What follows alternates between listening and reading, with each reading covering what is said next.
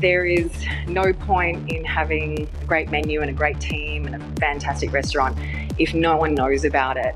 Today on Dirty Linen, we are talking to Jodie Crocker. Jodie is someone that I first encountered in her role as a PR, working on public relations and media for hospitality businesses. But she's jumped to the other side and she's now working with her partner, Chef Raymond Capaldi, in Wonder Pies, which is an extraordinary business that really forged ahead so strongly in 2020. But Jodie, there are so many things that I want to talk to you about today. Firstly, let me welcome you to Dirty Linen. Thank you, Danny. Thanks for having me. So tell me where we find you today. What are you busy with at the moment? Life's changed a lot in the last year. So I've put a pause on the PR side. COVID put a pause on that actually. But now I'm based largely out at our food manufacturing depot in Bulleen. And so, it's a different pace altogether. And when I'm not here, I'm sort of flipping between the 6 shops that we've managed to open in the last 8 months or so. How many shops have you got? So we have 6 now, and we're opening our 7th tomorrow, which is actually going to be under our new brand, which is Baked Tico. So originally all under the Wonder Pies brand, but that was pretty much a reaction to, again, COVID sort of really putting a new pathway around our business March last year. So we always intended to go from wholesale into retail and under Baked Tico, but because we had to move very fast when the virus pretty much shut down our wholesale business in March, we just pressed go on all these pop-up retail sites and we did it under the Wonder Pies brand to start with. So it's so interesting, you know, your partner Raymond is a chef of great renown. He's done fine dining in many different places through his career. A lot of people will know he's cooking from when he was at Sofitel. He had his own restaurants, Hare and Grace for one, cooked with Gary Megan at, I've gone completely blank on the name of the place by the river. What was it? The Phoenix, yeah. Phoenix, of course, yes. Too many things to hold in my brain these days. I know the feeling. He's, really known for pushing the boundaries in terms of fine dining, and pies, a lot of people thought was a bit of a departure. But I think, how would you describe that journey and, the place of those fine dining skills in different arenas today? Yeah, so Raymond, as you said, he really needs no introduction within the restaurant industry and has been at the forefront of so many movements and trends and training, and he certainly made his mark in that industry. And for him, he got out of restaurants in, I suppose, what a lot of people would consider in good timing, considering what the industry was heading towards, but also accelerated by the whole COVID situation. So he, when Rialto needed to redevelop the site, Hare and Grace came to an end, and he decided to go into food manufacturing, which I think he thought, and I thought, because we've both got a background in food, how different can it be? But it is enormously different, and just on every single level, the allergens, the traceability, it's just a completely different ball game. The only common factor between manufacturing and restaurants is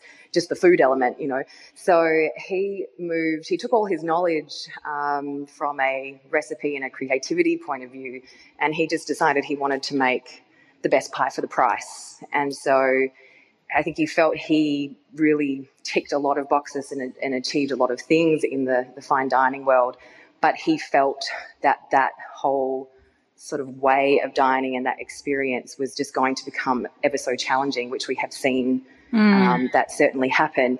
So I suppose the manufacturing side of things started initially from a bakery point of view, and I think he's achieved that. We do make a great product, and we're certainly proud of it. There's additional layers coming into the manufacturing side out at Bulleen in support of the industry, because I think he's, not predicted, but anyone could see what was coming in terms of skill shortage and food costs and labour costs and all of these things that every restaurant battles with.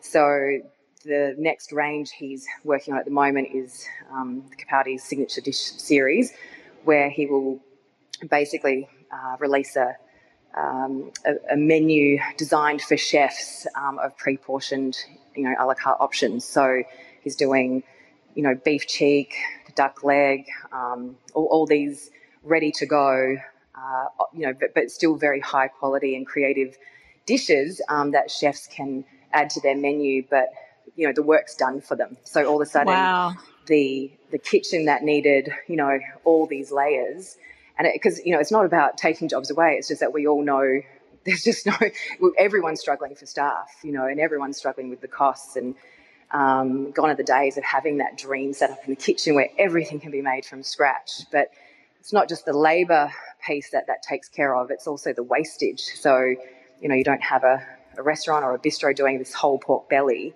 You can now sort of get in touch with us and say, I just need 20 portions, 30 portions. And then it just reduces all of those things, the labour, the wastage.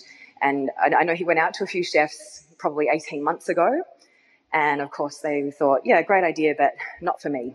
I'm a chef. I want to do this our way, the way we know, and now all those people are starting to come back to us because they're starting to experience, I suppose, exactly what he had predicted, but it probably in a more magnified and much hastier way because of the end result of all the COVID collapse. That is so interesting because I know that, the skills drain has been one of the things that, great chefs like Raymond have lamented over the years. And as you say, you could have predicted it. I could have predicted it. He obviously foresaw it with that just the way the industry is going with such pressures that you're going to have fewer people in a kitchen who can, break down a pig or whatever it is. But it's so interesting. And I guess, it's incredibly entrepreneurial to see that lack and that shortage and find an opportunity in there.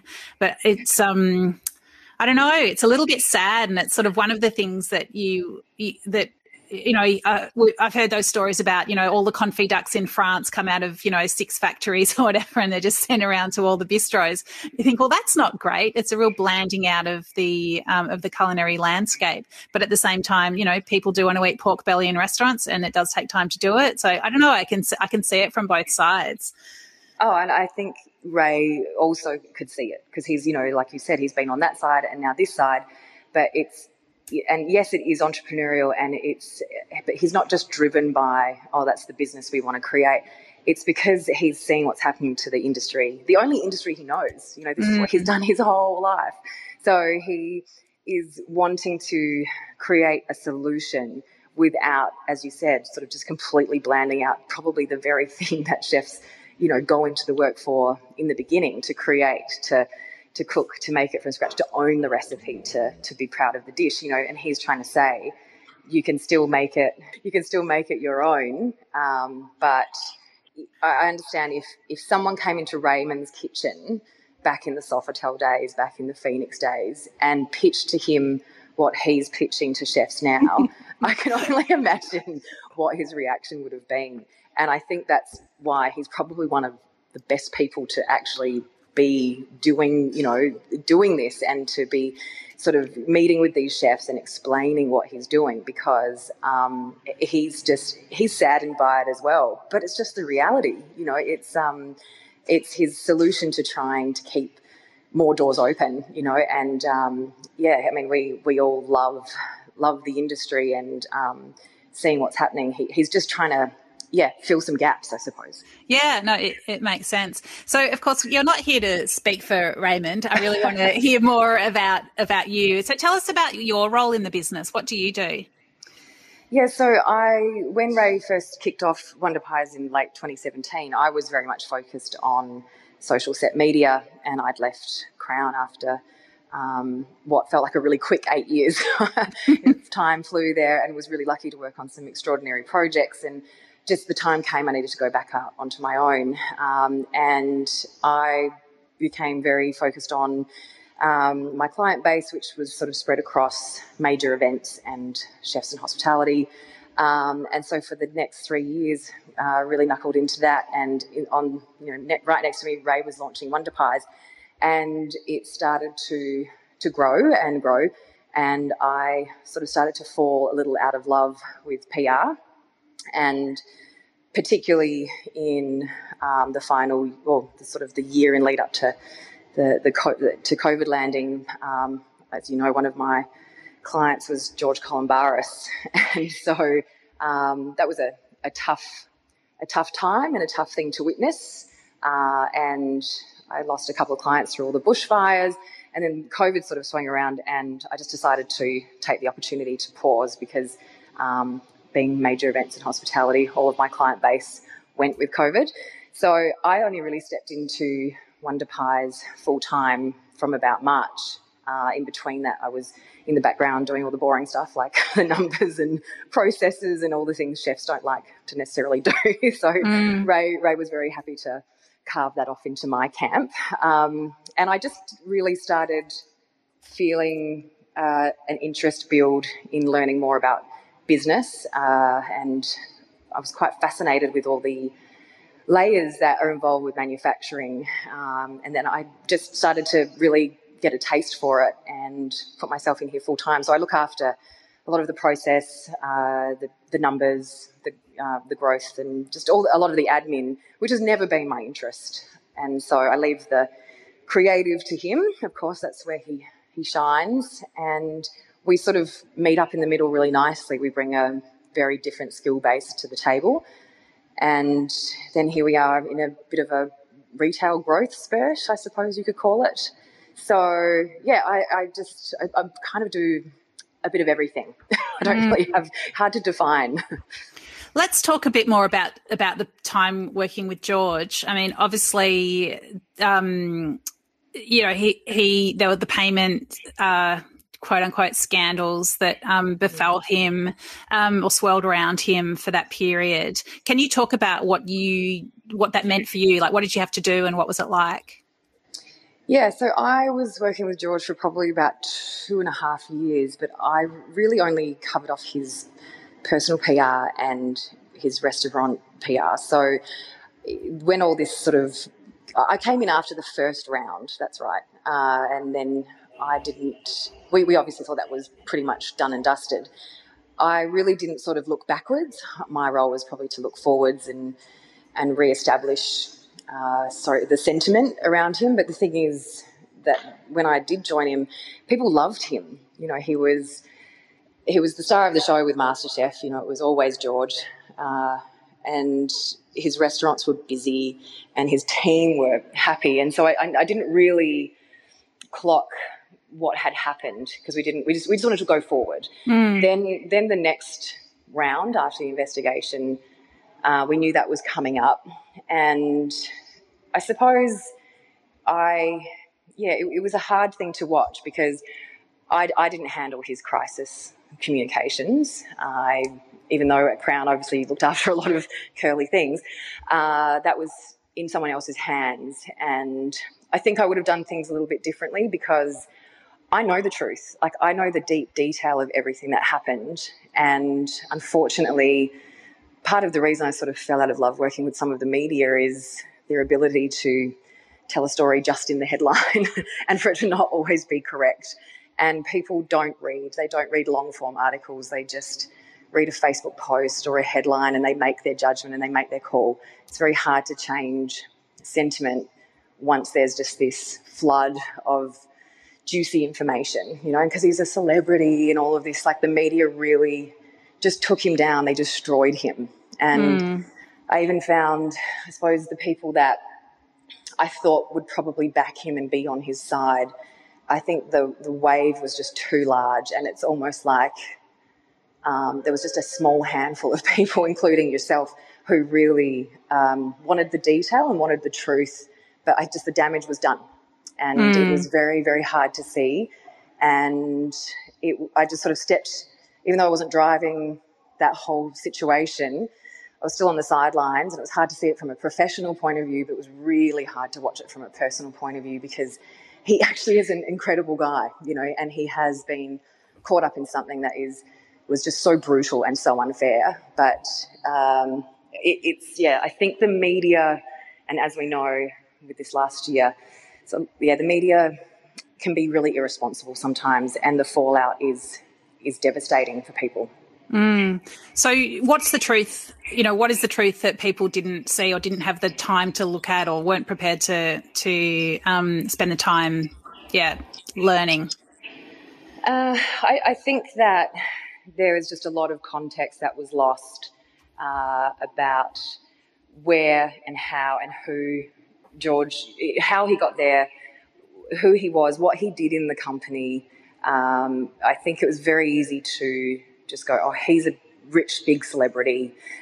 He's disconnected from the business. He doesn't care, which is just so untrue. Like, he was in those restaurants every night. He trained people. He grew people in the company, and the company grew so rapidly around him. Like, he literally, and I understand because I'm in the middle of it myself now. And I suppose working in the industry and with different awards and overtimes and Fair Work and all these things, a huge portion of my job, even in a business this small, which is nothing compared to the size of George's business, the amount of time I spend ensuring that we're compliant, and it changes every day, and it's changed more in the last 10 years than it ever has previously. And I just think that, yes, mistakes were made, but it wasn't out of anything greedy or vindictive or ruthless. It was just a fast-growing business, and at the end of the day, he was a chef. He started out cooking. He got a TV show. He all of a sudden had 22 restaurants, and so I can understand it from a small business owner's perspective when you are chartering new territory whilst trying to be the person George was, which was, he would do anything for anyone. I mean, he was my favourite client. I could ask him to do anything and it was never a problem. For charity, for training, appearances at schools, whatever it was, he said yes. His diary was like nothing I'd ever seen before, but nothing was too much for him to do. So I feel like they've missed the mark on who he is, and it's very easy to make someone look like someone they're not when they're in the public profile. Yeah, well, I'd say his diary may have been full, but one of the things that would never have been in his diary was, sit down and go through the award and work out do the pay sheets. Like, there were other people in the business who were supposed to be taking care of that. Well, that's right, and I get it, because when you're a director of a company, which I am, the rule is it doesn't matter, you're the director of the company, so it all lands on you. Yeah, which is a bit unfair when I've got HR people, I have accountants, I have lawyers, I have bookkeepers, I have lines of management within my business who all get paid to take care of their camp. And I just think something, and I can't go into the detail, something wasn't taken care of over the growth of that company, and it all got pinned on George. Yeah. I mean, I think the people that were going for it, and I would say it was media as well as Hospo Voice Union, like, they were definitely looking for high-profile scapegoats for a reason, which was to shake the industry up and to, force people to look more closely at those things and to ensure compliance. So I think, everyone knows that that hospitality, like many industries, wasn't compliant with the awards. That's, no one would deny that. And I think it is much more compliant now, but I think, which, you could say is good. Well, let's say it's good. It's a separate discussion to say whether you think the awards are, correct and fair to all parties. But there's just so much collateral damage along the way. As you say, there was I think he was scapegoated, and I don't think it was all fair.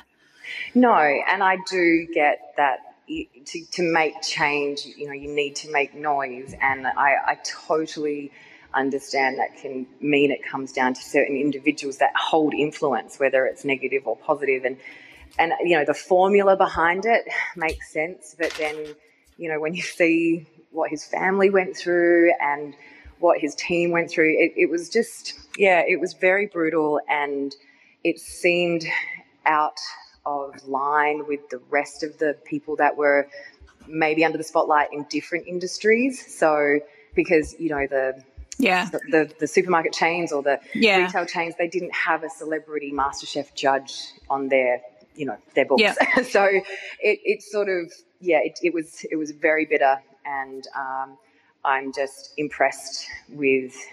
I think he handled it. I can only look at it from if I was to go through that, where would I be? What would I do? And I just think George he'll be back, and I think he'll be wiser and stronger, and people have formed their opinion. There's lovers and haters, and I don't find there's too many people on the fence with George. It's either love or hate, and I think it's unfortunate, but I think he'll be back. Well, he's starting to make appearances, and like through lockdown, he was more present on social media. So, we'll see. I think he's got a lot of life still to live and a lot of things left to do, I'm sure. So, so let's talk about another interesting client of yours, or employer in this case, Crown. Crown's been in the news the last few days because they've been found to be an unfit entity to hold a license to run the casino in Sydney. What was it like working for Crown? Like, give us a bit of an insight into that massive machine.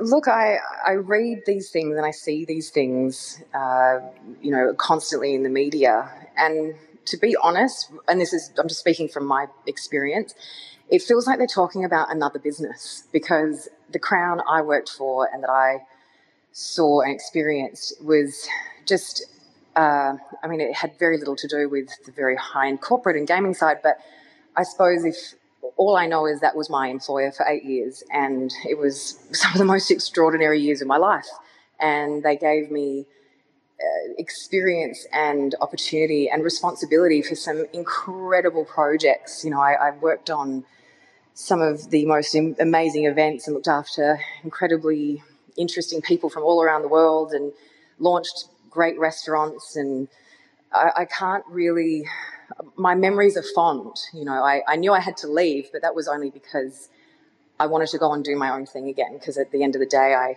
always saw myself working for myself. So I came out of Crown stronger and wiser and very, very much inspired to do a lot of things, and it taught me how to do layers of things and multitask and take on a lot of pressure. And I feel like I left with more tools to run my own business. So when I see all this stuff, and my role was quite senior in the company, but when I see all this stuff, I almost just cannot relate to it. So interesting. Yeah, because I really, and obviously my role in PR, I used to look after the hotels, the restaurants and the events, like everything that sort of happened there from a lifestyle perspective fell under my folio. But even the people I worked for the incredible Anne Peacock, who taught me so much, and Peter Crinnis and Mark Holmes, all these people in food and beverage and PR were so incredible at what they did. Like, they were just at the top of their game. And I just felt like I was working with these athletes of the corporate world. So I never really saw all this stuff. And in PR, I suppose, we do take the brand and we, find the messaging to take it to the consumer.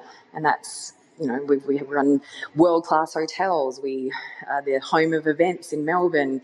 We have, a global restaurant portfolio. So that's all I remember about Crown, is being able to work on some of the best, and it's just almost strange to read this stuff. Give us a flavour of some of those extraordinary experiences, like whether it's a restaurant opening or an amazing event. Just take us into that world a little bit. So I suppose with the restaurant side of things, that whole redevelopment was led by Peter Crinnis, and he probably one of the most dynamic people I've worked for, and he just gave me.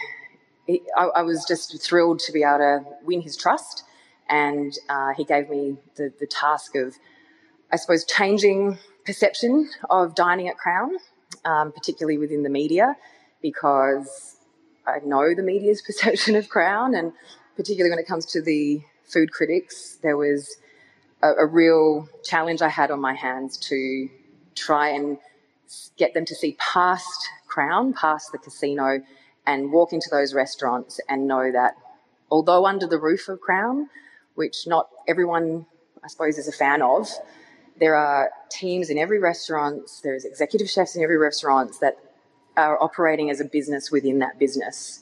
And I really wanted to get the restaurants on the radar of the media for their own merit, because they are responsible for their own P&Ls. They're responsible for their customers' experience and their menus.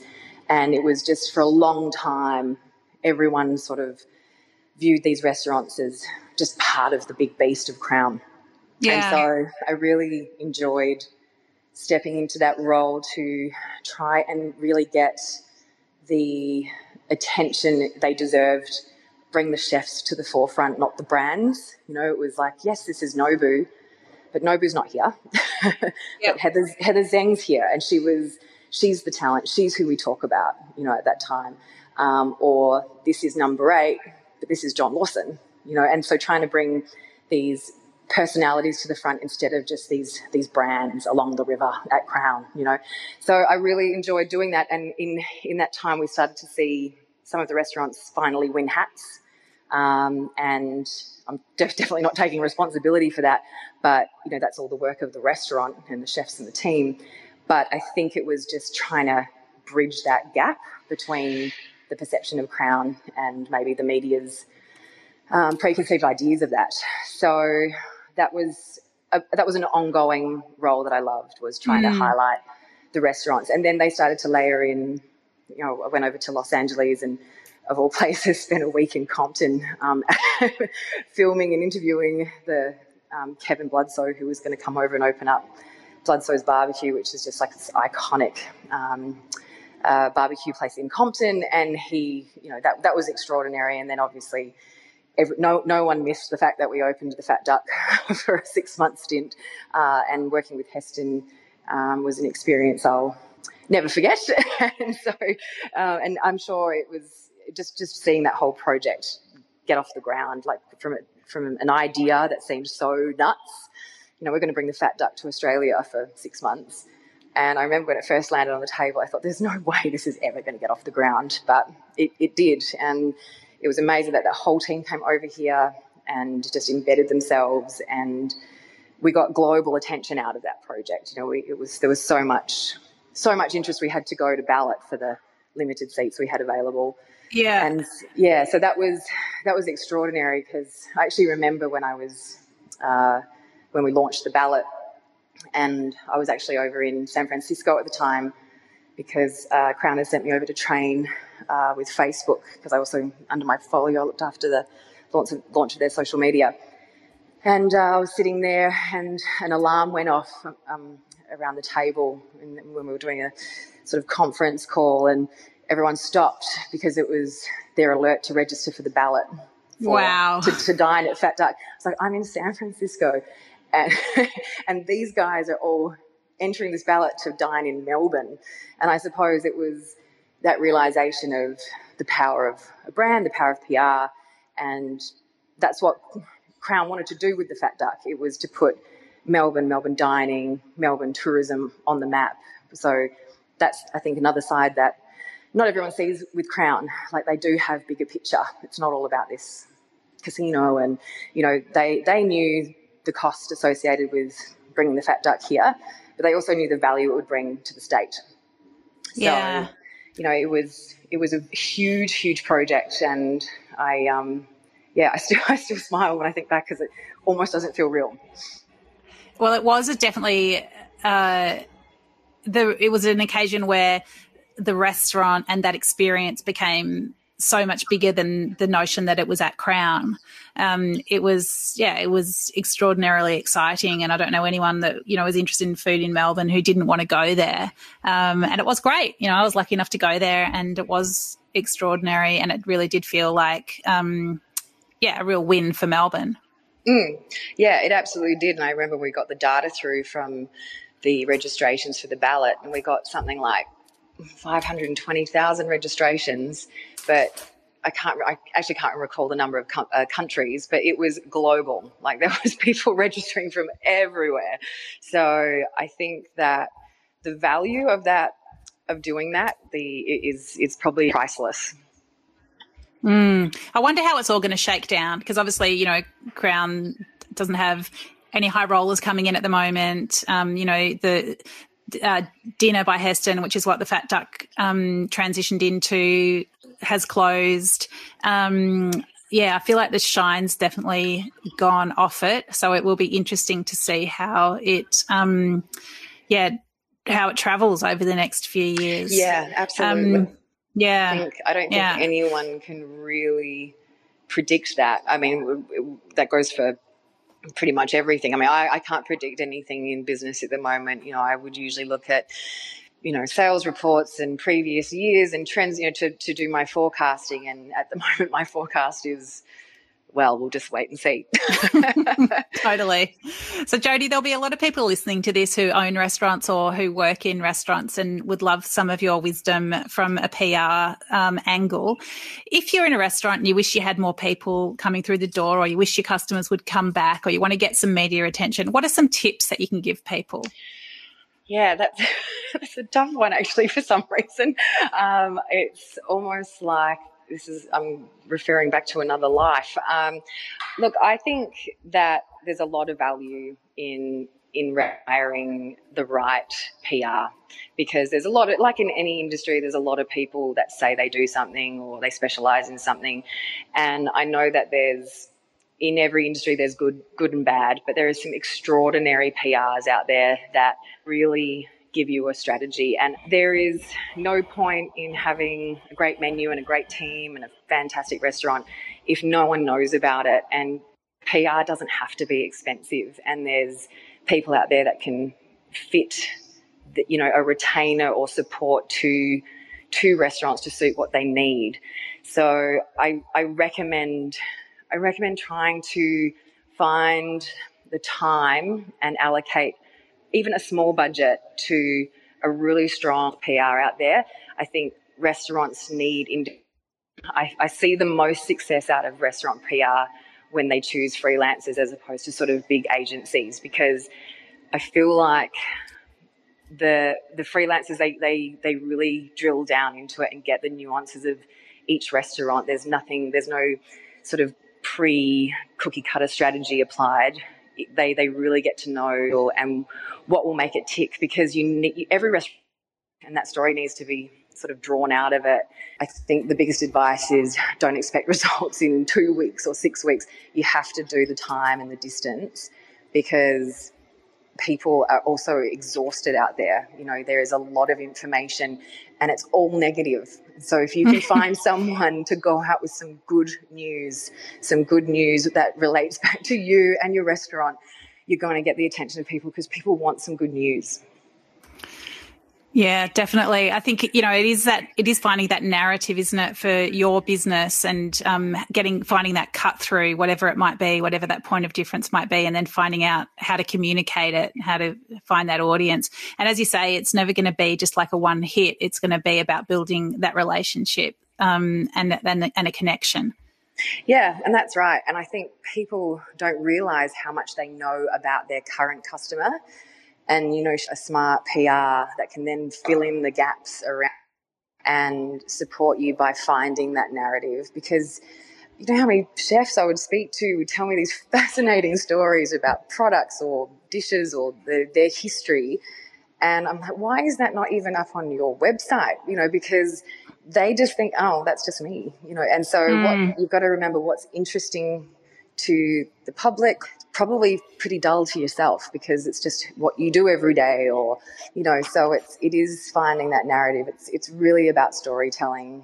And I think that, you know, restaurants at the moment, I mean, everyone's just so exhausted. It is tough. It's very tough, but you've just got to find that part to survive, and that will help. If you get a great PR or there's someone internally that has the ability that has good communication, and if you can't find the budget for a PR, then like at least identify something or do it yourself internally. But yeah, find that narrative and start telling your story of why you're here and why you survived.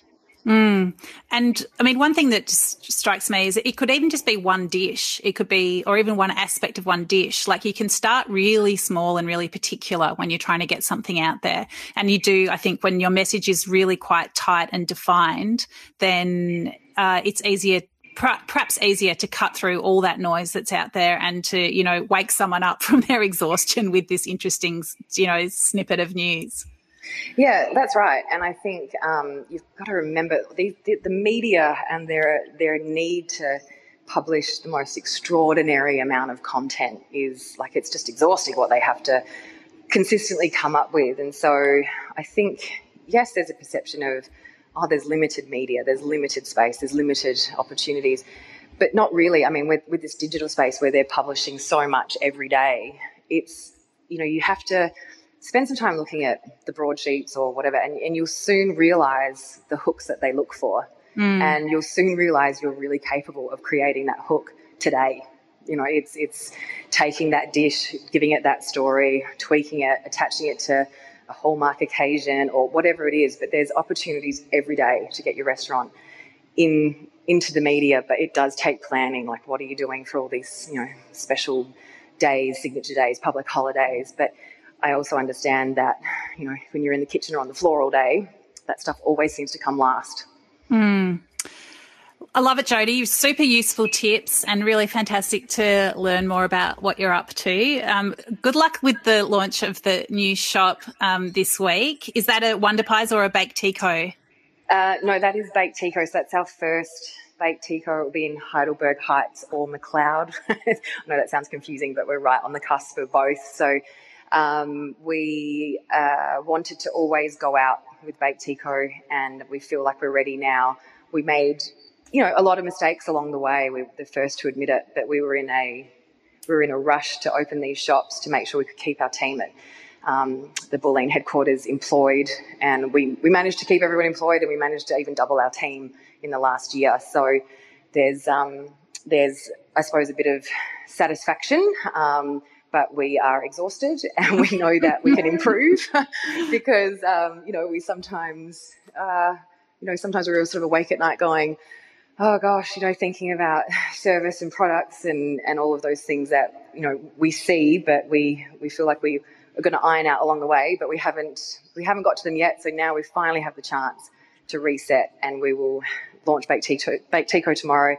And we will change Essendon and Northcote both into Baked Ticos, and any future shops, including Port Melbourne in a couple of weeks, will also be under our new brand. Yay. Well, congratulations, and yeah, all the best with it. Cannot wait to eat all the things that you guys bake. So good to have a chance to catch up today, Jodie. Thank you. Yeah, thanks, Danny. And before I sign out, thank you for everything you've done over this entire 12 months. You've been such a voice for the industry, just a clear, consistent line of information when it's been most needed. Thank you very much. Appreciate that. All right. I'll speak to you soon, guys. This is Dirty Linen, and I'm Danny Vallant. We air the issues that the hospitality industry finds hard to talk about. We spend a week thrashing around each issue, hearing from different people with unique perspectives. We want to hear from you as well. If you have something that needs to be said about a topic, get in touch so we can include your perspective. Contact us at dirtylinen@deepintheweeds.com.au or hit us up on Insta at Dirty Linen Podcast. We can't wait to hear from you. This is a Deep in the Weeds production. Yeah. Sorry. It's just my daughter coming home. I'm just going to open the door. Hang on a sec.